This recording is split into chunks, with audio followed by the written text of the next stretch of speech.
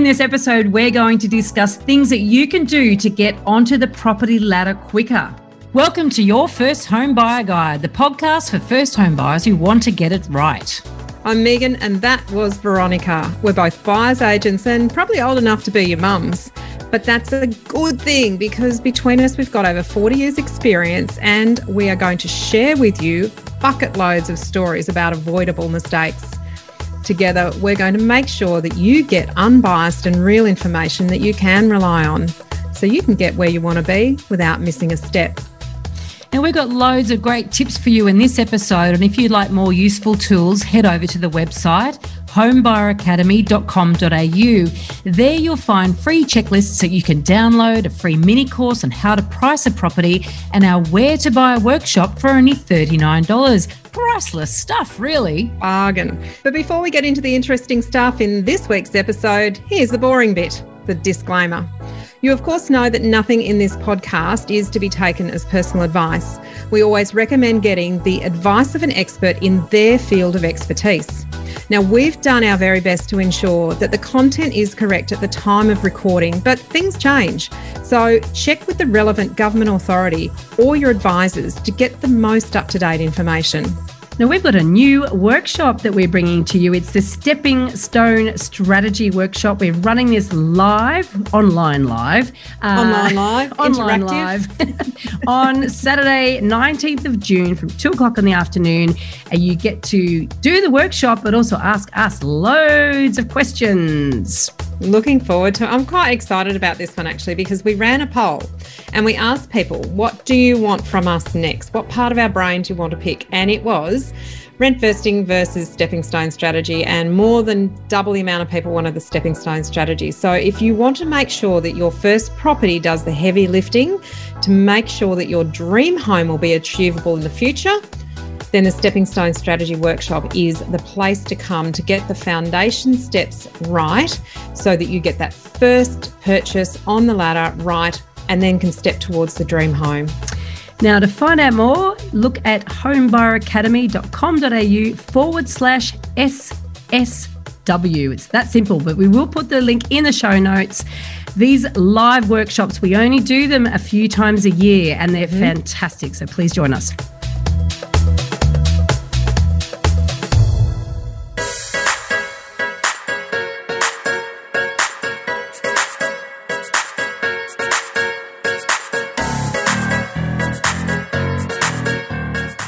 Prices are rising, experiencing FOMO is completely normal and the pressure is on to buy now so you avoid paying more next week or next month, or worst case, being priced out of the market entirely. Today, we're talking about what you can do to be able to buy your first home sooner.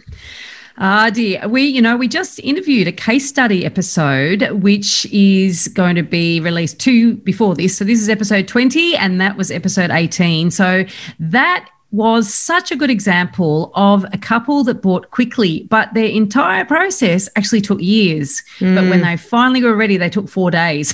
From the day they got their pre-approval to the day they put the contract on the property was 4 days because they had everything lined up and done and prepared in advance, and they were able to do it. Absolutely. So it's a proud moment. It is a proud moment. And when we talk about buying quickly, we're not talking about taking shortcuts.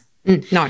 But what we are doing is saying there are times in the market where you do need to be prepared to move very, very fast or buy sooner than you really would rather buy. You might want to save more money. But when prices are rising so fast that they're rising faster than you can save, there are times when you need to actually say, you know what, that's it. I've got to pull up something I need to buy and I need to buy now. So what we want to talk about today are ways in which you can do that. And let's hit the first way, and that is hitting the bank of mum and dad.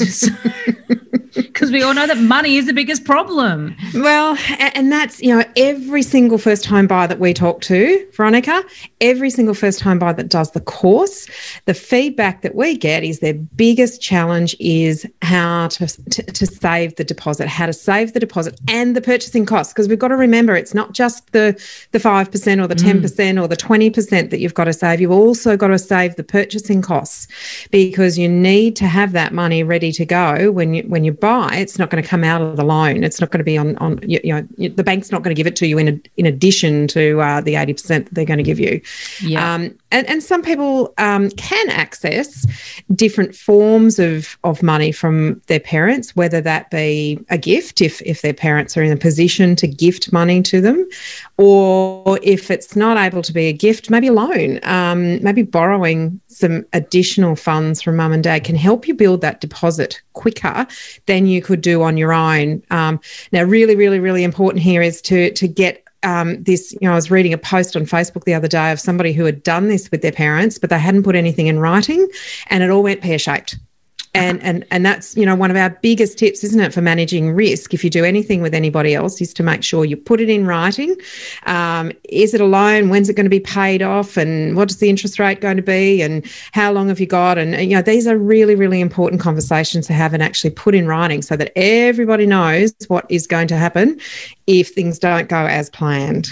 Oh, that is so true.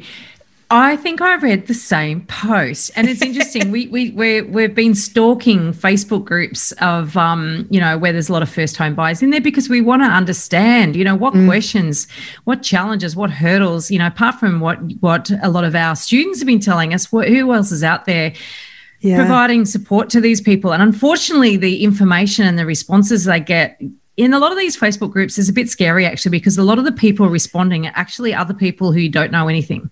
Yes, they don't know what they don't know. No, and they're not experts. That's the scary bit. Yeah, I mean, I'm mortified at some of the answers these people get when they post that stuff, but I did see that same post. I was horrified for them.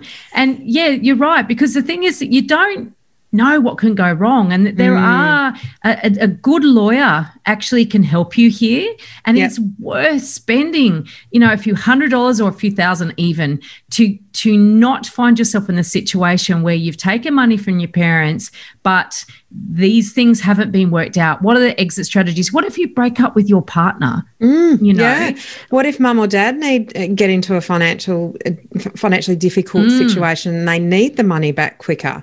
What if your brother or sister fights with you because of it? Yeah, exactly. The old favourite discussion is bound to come out if you've got siblings.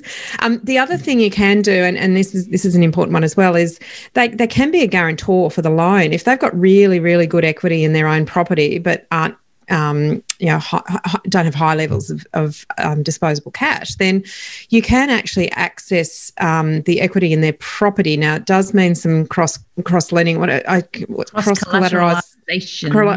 Thank you. So their property does kind of get tied up with your property. Lots and lots of risks to understand and conversations to have and things to put in writing. But that's actually how I got into my first property. Was my parents very, very kindly allowed my brother and I to access some equity in their property. And that was how we were able to get into our first property. Now, there were a lot of agreements put in place around that. It was well before I knew anything about property, made heaps of mistakes, but, it didn't end badly because we all knew what was going to happen if, one of us needed to sell or whatever the case may be. It is a way if there's not a lot of cash sitting around. Yeah, I was about to say, we've actually got a blog on that, and I'll put the link in the show notes so you can read. That was actually put together by a mortgage broker some time ago that about the parental guarantee and the requirements around that, because you do have to get legal advice actually if you use a parental guarantee. It's part of the requirements. And it's a very good idea. So regardless of whether it's a requirement or not, we absolutely encourage you to do that. And so yes, you can buy quicker if you access the bank of mum and dad, but it's not without making sure that you check all these things out. And the reality is you've still got to pay back the money if it's a gift or if you're using the guarantee. If it's a loan or using the guarantee. If it's a gift, make sure that you don't have to pay it back, because I think some people take a gift and they think it's a gift. It's actually not a gift. So, be very clear. And it's usually not a gift that keeps giving. So definitely not. So you don't want to be able to afford to pay the mortgage that you have on the property, plus any repayments that you have to make to mum and dad. You should treat them as seriously as you would the bank. And that's the thing. If you can buy quicker, in order to buy quicker, so what we're saying here is in order to buy quicker, if you have not saved up enough a deposit on your own and you have access to further cash through your parents, then, that can be a great way to buy quicker, but you do have to realize that at some point, generally, you're going to have to pay that money back. And also, if you are given a gift, then you still have to demonstrate you got 5% of savings or genuine savings. The bank refers to them as. So you still got to actually save some of your own money. There's a period of time involved in that. So that's one way to speed things up. Another way to speed things up is don't change jobs just now. Yes. If you're getting close to getting serious about purchasing, changing jobs can put you in a position where you have to wait for a period of time before the bank will actually lend money to you, particularly if you're on a probationary period. So talk to your broker about that. Now, I was talking to a broker the other day who was saying that, yes, if you change industries, that's the banks don't like that. If there's a gap or if you resign from your job without having another one to go to, there's an issue with that. And certainly, sometimes some lenders, depending on what your career trajectory is and your new move is, might view it favorably, and other times it will set you back 3 or 6 months after that probationary period. So that's something to be very well aware of. I can't believe the amount of people that have spent years saving and then they're nearly ready and they go and jump ship and get another job. Get a different job. Even if it's a higher paying job, it might be a good career decision, but just be aware of the impact on your ability to borrow. And if that slows you down in a rising market, that's just a consideration that you need to be really aware of. Absolutely. Yep. And maybe get the house and the home loan first and then change jobs. Yes. Now, another thing. Remembering this is not personal advice. Definitely not personal advice. This is just options. Beware that if you want to buy quicker, then you probably need to think twice about changing jobs right now. Now, paying LMI, Lenders Mortgage Insurance, we've talked about this before, but this is a way that you can speed up your entry into the property market, and that is that you pay Lenders Mortgage Insurance. Now, once again, we're not advising you here. We're just letting you know that there are options. And this is why it's really important to have a good mortgage broker and talk to your broker around what this means. I know a lot of brokers say that there's like this magic percentage of 88%. Have you heard that one, Megan? Sure have. And I've actually run the numbers myself because I was curious. So you can get on, there's 2 lenders mortgage insurance providers in Australia, and they do have websites. You can jump onto their website and do get an estimate for what they're going to charge in lenders mortgage insurance. Now, keeping in mind that you as the borrower do not have any influence over which lenders mortgage insurer your bank uses. It is the bank who decides that, not you. So don't do a calculation and think that's it, that's right, because surprise, surprise, it might not be. But the 88% rule, or if you have 12% deposit, is plus almost costs. Plus costs, yep. So just from a LMI perspective, 88% is about the number where it kind of almost can make more sense to use LMI than to continue saving if it's going to take you a month or 2 months or 3 months or 6 months to save as much as it would cost you in LMI. So it is a magic number, and if you do the exercise on one of the sites, what if I've only got 5%? What if I've got 10%? What if I've got 15%? What if I've got 20%, which is no LMI at 20%?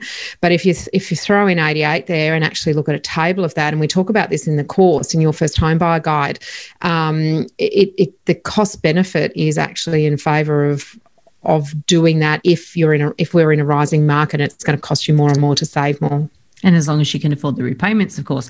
So absolutely. So the thing with this and what we're talking about are ways to get on the market quicker. So if you're thinking I have to have 20% plus costs, but the reality is you cost it out and think, actually, I could, I've got 12% plus costs and I can afford the mortgage, then that's one way to get on the market quicker is to pay Lenders Mortgage Insurance. Conversations with mortgage brokers. You don't have to be, we talk about building a team right at the start of the course. So it's a first module. And the reason that it's there is because you want to gather your knowledge before you actually apply for a loan. So having a conversation with a good mortgage broker who understands mortgage strategy and different lending practices and will sit and listen to your questions and answer them, that's really important. Having those conversations really early in the piece helps you to understand what your options are. And then as you're moving through the process and step by step, taking yourself through the journey of buying your first home, you're armed with a lot more information, a lot more knowledge, and can make much better decisions about what's going to be right for you. Whereas if you just wait until you think you've got enough deposit to have a conversation with a mortgage broker, you may have missed some opportunities and missed out on actually moving forward more quickly if you'd known more than you know when you don't know what you don't know. What you don't know. What you don't know. So these are all really important things. The other thing that you can look at doing to buy quicker is the federal government's deposit guarantee scheme. They love those long-winded names, don't they? Oh, don't they what? And then it becomes an acronym and no one can remember what the acronym FGDG, I can't even say it if that's what they say. So, okay, every year there's 10,000 new spots. There's 10,000 new spots coming up in only less than 2 months, actually, on July 1. So, and that means that 10,000 lucky Australians who fulfill the criteria, because there's some income caps. There's quite a bit of criteria price there. Caps and whatever. Particularly works in regional areas more than capital cities in terms of just if you sit down and sort of work out, well, can I buy a quality property? The pressure in capital cities is the prices are too high for most people to be able to buy a decent property under the cap. So in regional areas in particular, if you can secure one of those places, then, and you've got the income to support a bigger mortgage and you're not buying a crap asset, basically, that's a great way to get into the market quicker. And so bearing in mind there's only 10,000 spots a year, they all become available on July 1, then try to get one of them. Yeah, I guess we've got to be a little bit, put a little bit of caution around that one. Once you have a spot, you have only got 90 days to actually purchase a property.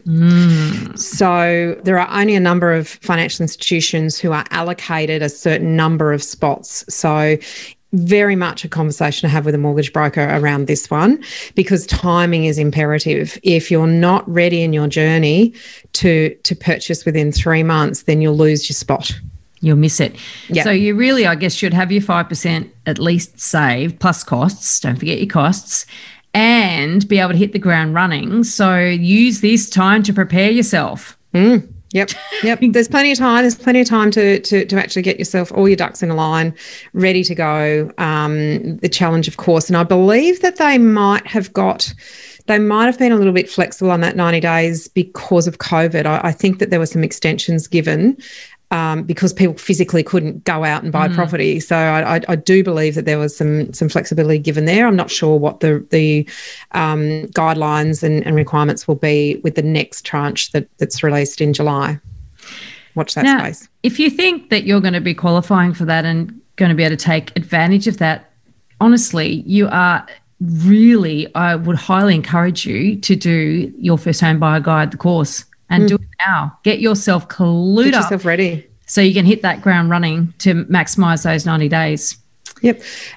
You mentioned earlier we spoke to some former students in episode 18 and there were some absolute pieces of gold in there. And one of the things that they talked about was, it took them a couple of years on their own and Mike sort of pointed out he was floundering around a little bit, not really knowing where everything fit in the process. But if you get the process right and do everything step by step, then the moment that you are ready to move forward, you can get that pre-approval done, get your government deposit guarantee scheme position if that's the pathway that you're going to proceed down, and actually go out there really hard in your search to secure something. It's a tough market at the moment. There's no doubt about that, but things will change. I think what was so good about that case study, so once again, we encourage you to go back episode 18 and listen to that.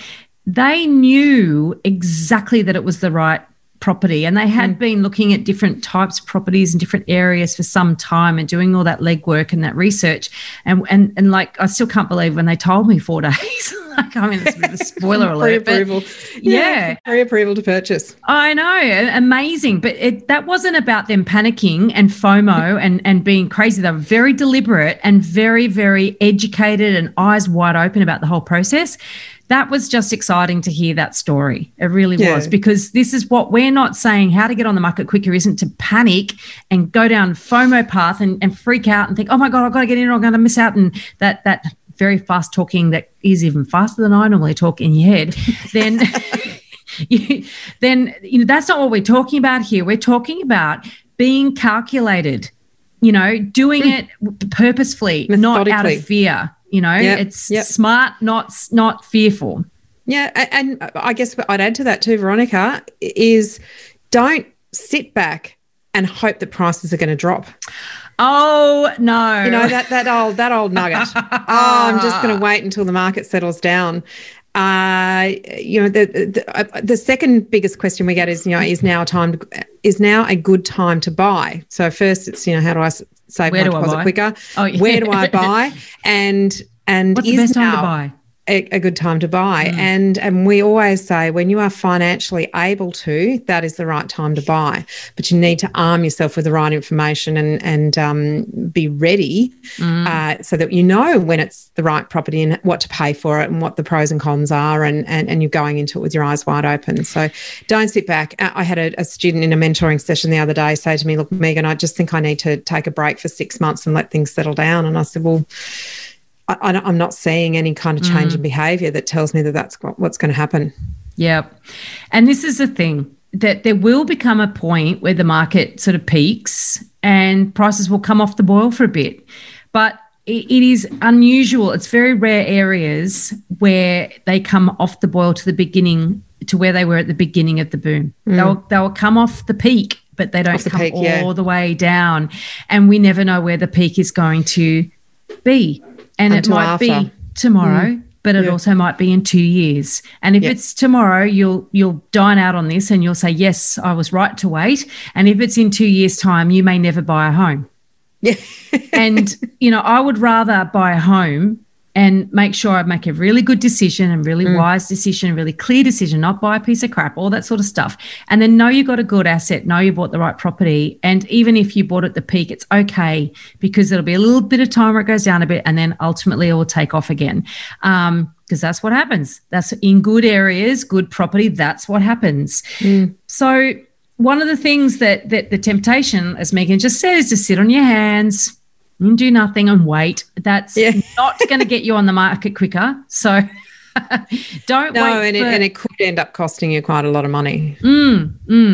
So waiting for the perfect home, if you can't outsave the market, and that is where you've got to save more money because you want a better home. There are times when you think, you know what? I need to actually buy now, and I need to accept that I'm going to buy a smaller home as my first property or an apartment, and be careful, not too small. We're not saying too small. We're not saying right compromises. Very, very, very important, and it's something that we really, really go into quite deeply, and it's making sure they're the right compromises and not short-term thinking. That's it. The last thing, you talk about that first place that you bought that was too small. You weren't thinking far enough ahead at the time, and you didn't know what you didn't know at the time. Yep. But in hindsight, and one of the things that we love to do is make sure that people don't make the mistakes that we've seen and made ourselves in the past, is to think, oh, well, I can't quite afford what I want, so I'll just get this sort of stepping stone property. But if you're not going to be in it for 5 years at least own that property for 5 years. If you're going to outgrow it within that time frame, then you may well do more than your deposit if you have to turn it over quickly. Yep. Now, the stepping stone strategy you mentioned there is a very valid strategy, and we've got a workshop planned for that. So The thing is, though, there's certain things you've got to look for if you're doing the stepping stone strategy. And you really do need to be looking at least medium term when you're buying a smaller home to get into the market. So certainly, as Megan was talking about there, my first property was only 36 square metres. And of course, I outgrew it. You wouldn't be able to borrow on that now, would you? No, you wouldn't. Just shows my age, really. Lend on? But it was also, I actually borrowed 95%, believe it or not. But I don't want to rub salt in the wound here. The thing is with that, I could have afforded more. Actually, if I had a plan, or if I bothered to actually do our where to buy workshop. So you needed our workshop back 25 years ago. Yeah. When I bought my first property. So, and I just thought, I just got to get something. That is not the answer. And that's a big risk. Big risk is that anything will go up in value. It won't.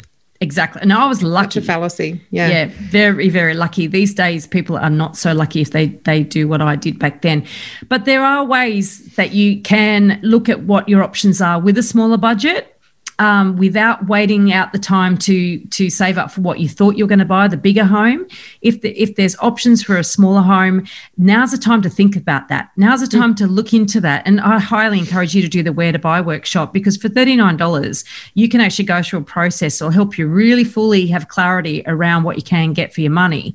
And so these medium-term options might mean that you live in it for a period of time and then you convert it into an investment. You might renovate it. You might sell and upgrade. There's a number of different things you can do if you buy the smaller property now, but you do need to look at it and also fully consider what those options are after the medium term. Next life phase is. If you've got kids on the way, then, or you're married, planning children, the one-bedroom apartment isn't going to be upgradable, but maybe a little two-bedroom cottage with the ability to renovate and extend, that may be the way to get in. Exactly. Or the two-bedroom apartment that, might have a courtyard that might get you one child, and then it might work as an investment. So there's ways to look at it. You need to, once again, you've got to get your advisors lined up, as we talk about in the course. Step one in the PACE system is get your support crew lined up. Yeah, these are things that you definitely need advice on. But, don't wait for the perfect home if you can get in smaller and buy a good medium-term option for within your budget. Yep. Next option to get in quicker. Co-ownership. This can work really well, but just like the bank of mum and dad, there's a lot to think about. There are lots and lots of pros, there's lots and lots of cons, there are lots of risks. Co-ownership is where you pool your money with another buyer who isn't your partner or related, and you enter into an agreement with them around pooling your money, purchasing a property, sharing costs and so forth, and that gets you both into the market a lot quicker and possibly into a better quality, or hopefully better quality property in a different price range than you could achieve if you did it on your own. Co-ownership, I've seen it work really well where people have had good advice prior to entering into it, who are pragmatic about the way in which that they're going to interact with their co-owner, because often in co-ownership you're living in the property as well, so you want to make sure that you can function well as a household. But there are so many things to consider. What if one person falls in love and they want that person to move into the house, or what if a person gets a promotion and wants to move interstate, or what if someone loses their job, and how will repayments be made if there's only one income coming into the household? What if one person wants to sell and the other one doesn't, but they can't buy them out? So there's so many different scenarios that you need to go through and get agreement in, the what if scenarios. If you can do that and get it in writing, then really a good advisor will actually tease out all of those different scenarios. So no matter what happens, how it's going to be handled, and it can help to reduce any friction if an unexpected event comes up. It's like a prenup. Yeah. It's so much easier to agree on a agreement. Who's going to get the dog if you break up. It's so much easier to agree on that before you break up other than when you're after not you broke emotional. up. Yeah. So that's why, being stepped up. I think we should do a workshop on co-ownership. I got, as we work through Write this, it down, Veronica. of all the workshops that we can do, let us know. Send us an email if you'd like us to do a workshop on co-ownership and point you in the direction of good agreement.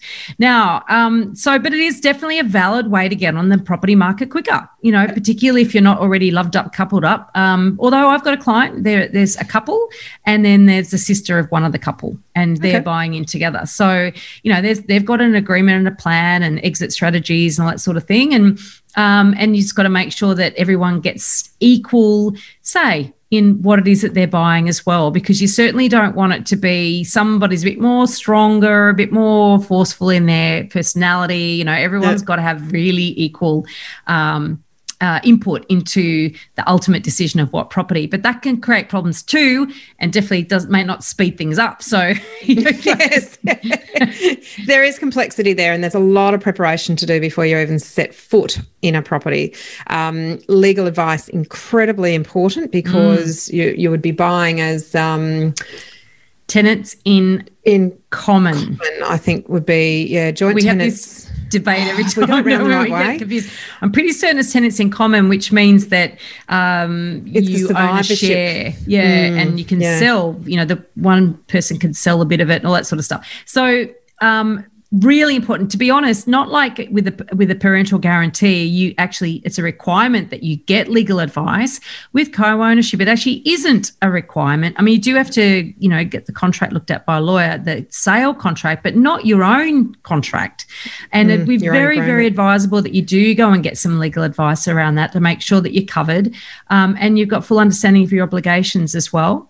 And the other thing too, I think, Megan, you've referred to this in previous episodes, around when you go into co-ownership, the bank views you as potentially having the liability for the entire mortgage or the entire balance. Yep. But apparently some banks don't.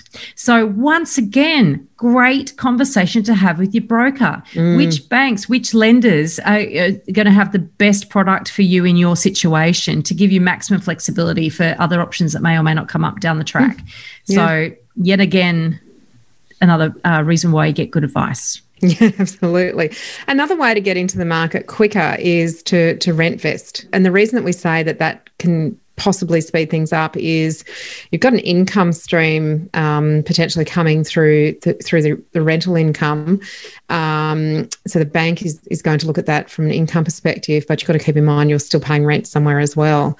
So rent vesting, where you continue to rent yourself, but you buy an investment property as a way to getting your money into the marketplace. There's pros and cons, as with everything, pros and cons with the rent vesting, Veronica, and I think you've bought. What's another workshop we're working on? Rent vest or owner occupy. Yeah, and it's a big decision because there are different tax implications and different mortgage structures that are more appropriate for if you're in a principal place of residence, it's your home, versus if it's an investment property, and you need different types of advice. So you can't really go and get a generic loan and then decide later, I'm going to live in it or I'm not going to live in it. You actually have to have your strategy sorted and set before you go and have those conversations, or have both the conversations so that you know what the impact will be. And I think too, sometimes buyers need a sort of a plan B, and that is, look, if I really can't afford to buy the home I need for the long term, the medium to long term in the area that I want to be, and then I do need to look at buying an investment property in order to be into the market. So that's a decision that shouldn't come easily, but it's certainly a way in which you can actually buy with a smaller budget, because you aren't going to be buying with the same for your own personal requirements. Emotional. Right? Yeah. So it's investment property is very analytical. So removing the emotion out of it can help you move forward, as long as you're sticking with the fundamentals and making sure that those fundamentals are right for the market in which you're purchasing. Exactly. Now, in all these ways in which we're talking about getting into the market quicker, notice how we haven't suggested maxing out on grants. We haven't even talked about grants, Veronica. We did talk Why about, is that? Why do we not really talk about grants? we run the risk of sounding like we're banging on the same old drum. We are banging on the same drum. Pretty much every episode. Don't rely on government grants. You know, if you do get a grant because you're able to sit under a threshold and buy a really good quality asset in a good area, then that's great. That's icing on the cake, and that's fantastic. But the problem is when people are actually trying to leapfrog onto the market with very few savings by using grants. And so that's the danger. So where people say, right, I've got 5% and I'm going to get 20 grand here and 10 grand there and whatever. The problem is with that, they force you down a very narrow funnel towards buying property that is easy to buy and probably not going to be a great asset. Yep. And so that's the main reason that we don't encourage you to say, great, do the big money grab from the government and that's the quick way on the market. It is a quick way into a whole world of pain.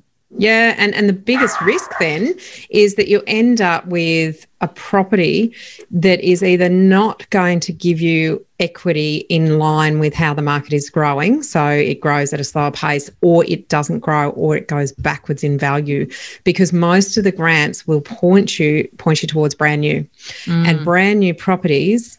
Particularly ones in the big estates and subdivisions and big complexes and apartments and so forth, they're going to depreciate for a number of years before they even start to appreciate. So if you're thinking, well, I'll use a grant, I'll get into a property, and then I'll use the equity in that property as a stepping stone into my next property, well, your risk is you might actually be sitting on negative equity, not positive equity, for a number of years, and you're stuck then in that property. Yeah. So your stepping stone strategy is greatly affected by your decision on the first property. So that's why we don't talk about accessing grants as a way to get into the market quicker or to save you, to have your deposit more quickly, because it's not necessarily going to point you to the right asset. Yes, I know. It's really terrible. And a lot of people think, oh, you're just being negative. But I have started, you might have noticed, Megan, I've started a little folder of examples of people who have got caught out, because there are so many. And so one day I'm going to put together a whole, we might do it a blog post, or we might even do an episode of all the sad stories that we want all of you who are listening to this podcast to avoid being one of those statistics. Don't end up in Veronica's folder. Don't, exactly. That's an ambition in life, isn't it? You don't want to be one of her case studies. Do not be a case study. Dear. Now, I think the other don't sit back and wait for prices to drop. Megan, you've already raised that earlier. Yeah, look, it's just, I'm Brisbane based. When the market cools in Brisbane, prices don't drop, they stagnate. So if you really think that you're going to be able to time the market and have prices drop, then nothing in history tells me that that's going to happen in Brisbane. Sydney and Melbourne have had times where prices have come off, but as you say, they've come off the peak, not off the last trough. Yeah. So you very rarely, in fact, I can't think of a period in time where a decrease in the market went below the previous trough. Can you? No, I mean, certainly in hot spotting areas where oh, absolutely, mining towns, a classic example. Where the fundamentals aren't there. Yeah, exactly. Where you're buying, particularly where you're buying a home to live in good areas, good property where there's not oversupply, you don't see that. And so certainly I'll just give you some quick stats, in the last boom in Sydney, and similar thing happened in Melbourne, from 2012, 2017, median house price in Sydney went up 89%. In the sort of 2 years from the mid-2017 to mid-2019, they came off by 15%. So 89 up and then off 15. So anybody who bought sort of in the end of 2016 to mid-2017, yes, they might have been feeling a bit uncomfortable for a period of time. Anyone who bought before then would have got some gains they were still sitting on. Now, when the market turned again, it only took 9 months to go up 12%. right? And then COVID hit and all sorts of weird stuff happened, but now it's just gone gangbusters again. But I guess the point I'm trying to make is when you've got a boom, and we are beginning of a boom, and no one knows how long it's going to go for. No one knows. But, you know, all the signs are pointing that it's going to go for a while. And so, as we mentioned before, when you are ready, when you are financed, when you're ready to buy that property, get into the market and make sure you buy a good asset. Don't just get in buying anything. Do not jump in and just go, I've got to, who cares? Anything will do. That is not our message. It won't. Anything won't do, and hopefully we've rabbited it on enough that you understand that you still got to make a really good decision about the property. So look, once you get yourself into that position where you've looked at all of these options, you've talked to relevant experts in their fields about what you're thinking of doing, and you've armed yourself with knowledge, then it's really, you know, being able to buy in this market in particular, but at any point in time, don't set up alerts on the portals and wait for, you know, your dream home to arrive in your inbox, because most likely people like you and I, Veronica, have already gone and seen the property. If it's good, we've bought it for a client, or we've rejected it because it was not good. So you actually have to be really active. You have to really be out there, be active. It's hard to do when you're working full time, but you've got to work out how to do it. And that is to get on the phone to agents. Agents are your source of property, and talking to them and making sure that they understand that you're finance ready, you're pre-approved, you understand, you're asking intelligent questions. These are all really important things to do in a fast-moving market, because you cannot wait for an agent to ring you back. They've got 50 or 60 missed calls, and their ability to get back to each individual buyer is almost, you know, it's almost gone at the moment. They're out there trying to list properties. That's really what the real estate agent's focus is at the moment. So you've got to be the one that is out there talking, be the squeaky wheel, going and inspecting properties, filling yourself with knowledge and information, and then when the right one comes up, you're ready to move on it. Absolutely. Couldn't have said it better myself. In this episode, we've covered a very small part of our 10-step online course for first-time buyers. If you would like to learn more about the process and how to buy without making a mistake, then head over to our website, www.homebuyeracademy.com.au. Don't forget to subscribe to the podcast so you won't miss an episode. And if you like what you've heard today, please give us an iTunes review. 5 stars would be wonderful. It will help others find us as well. Thank you for joining us. We hope you found this really useful. And if you have, please share the love with others who you know are in the same boat. We'll be back next week with some more priceless stuff.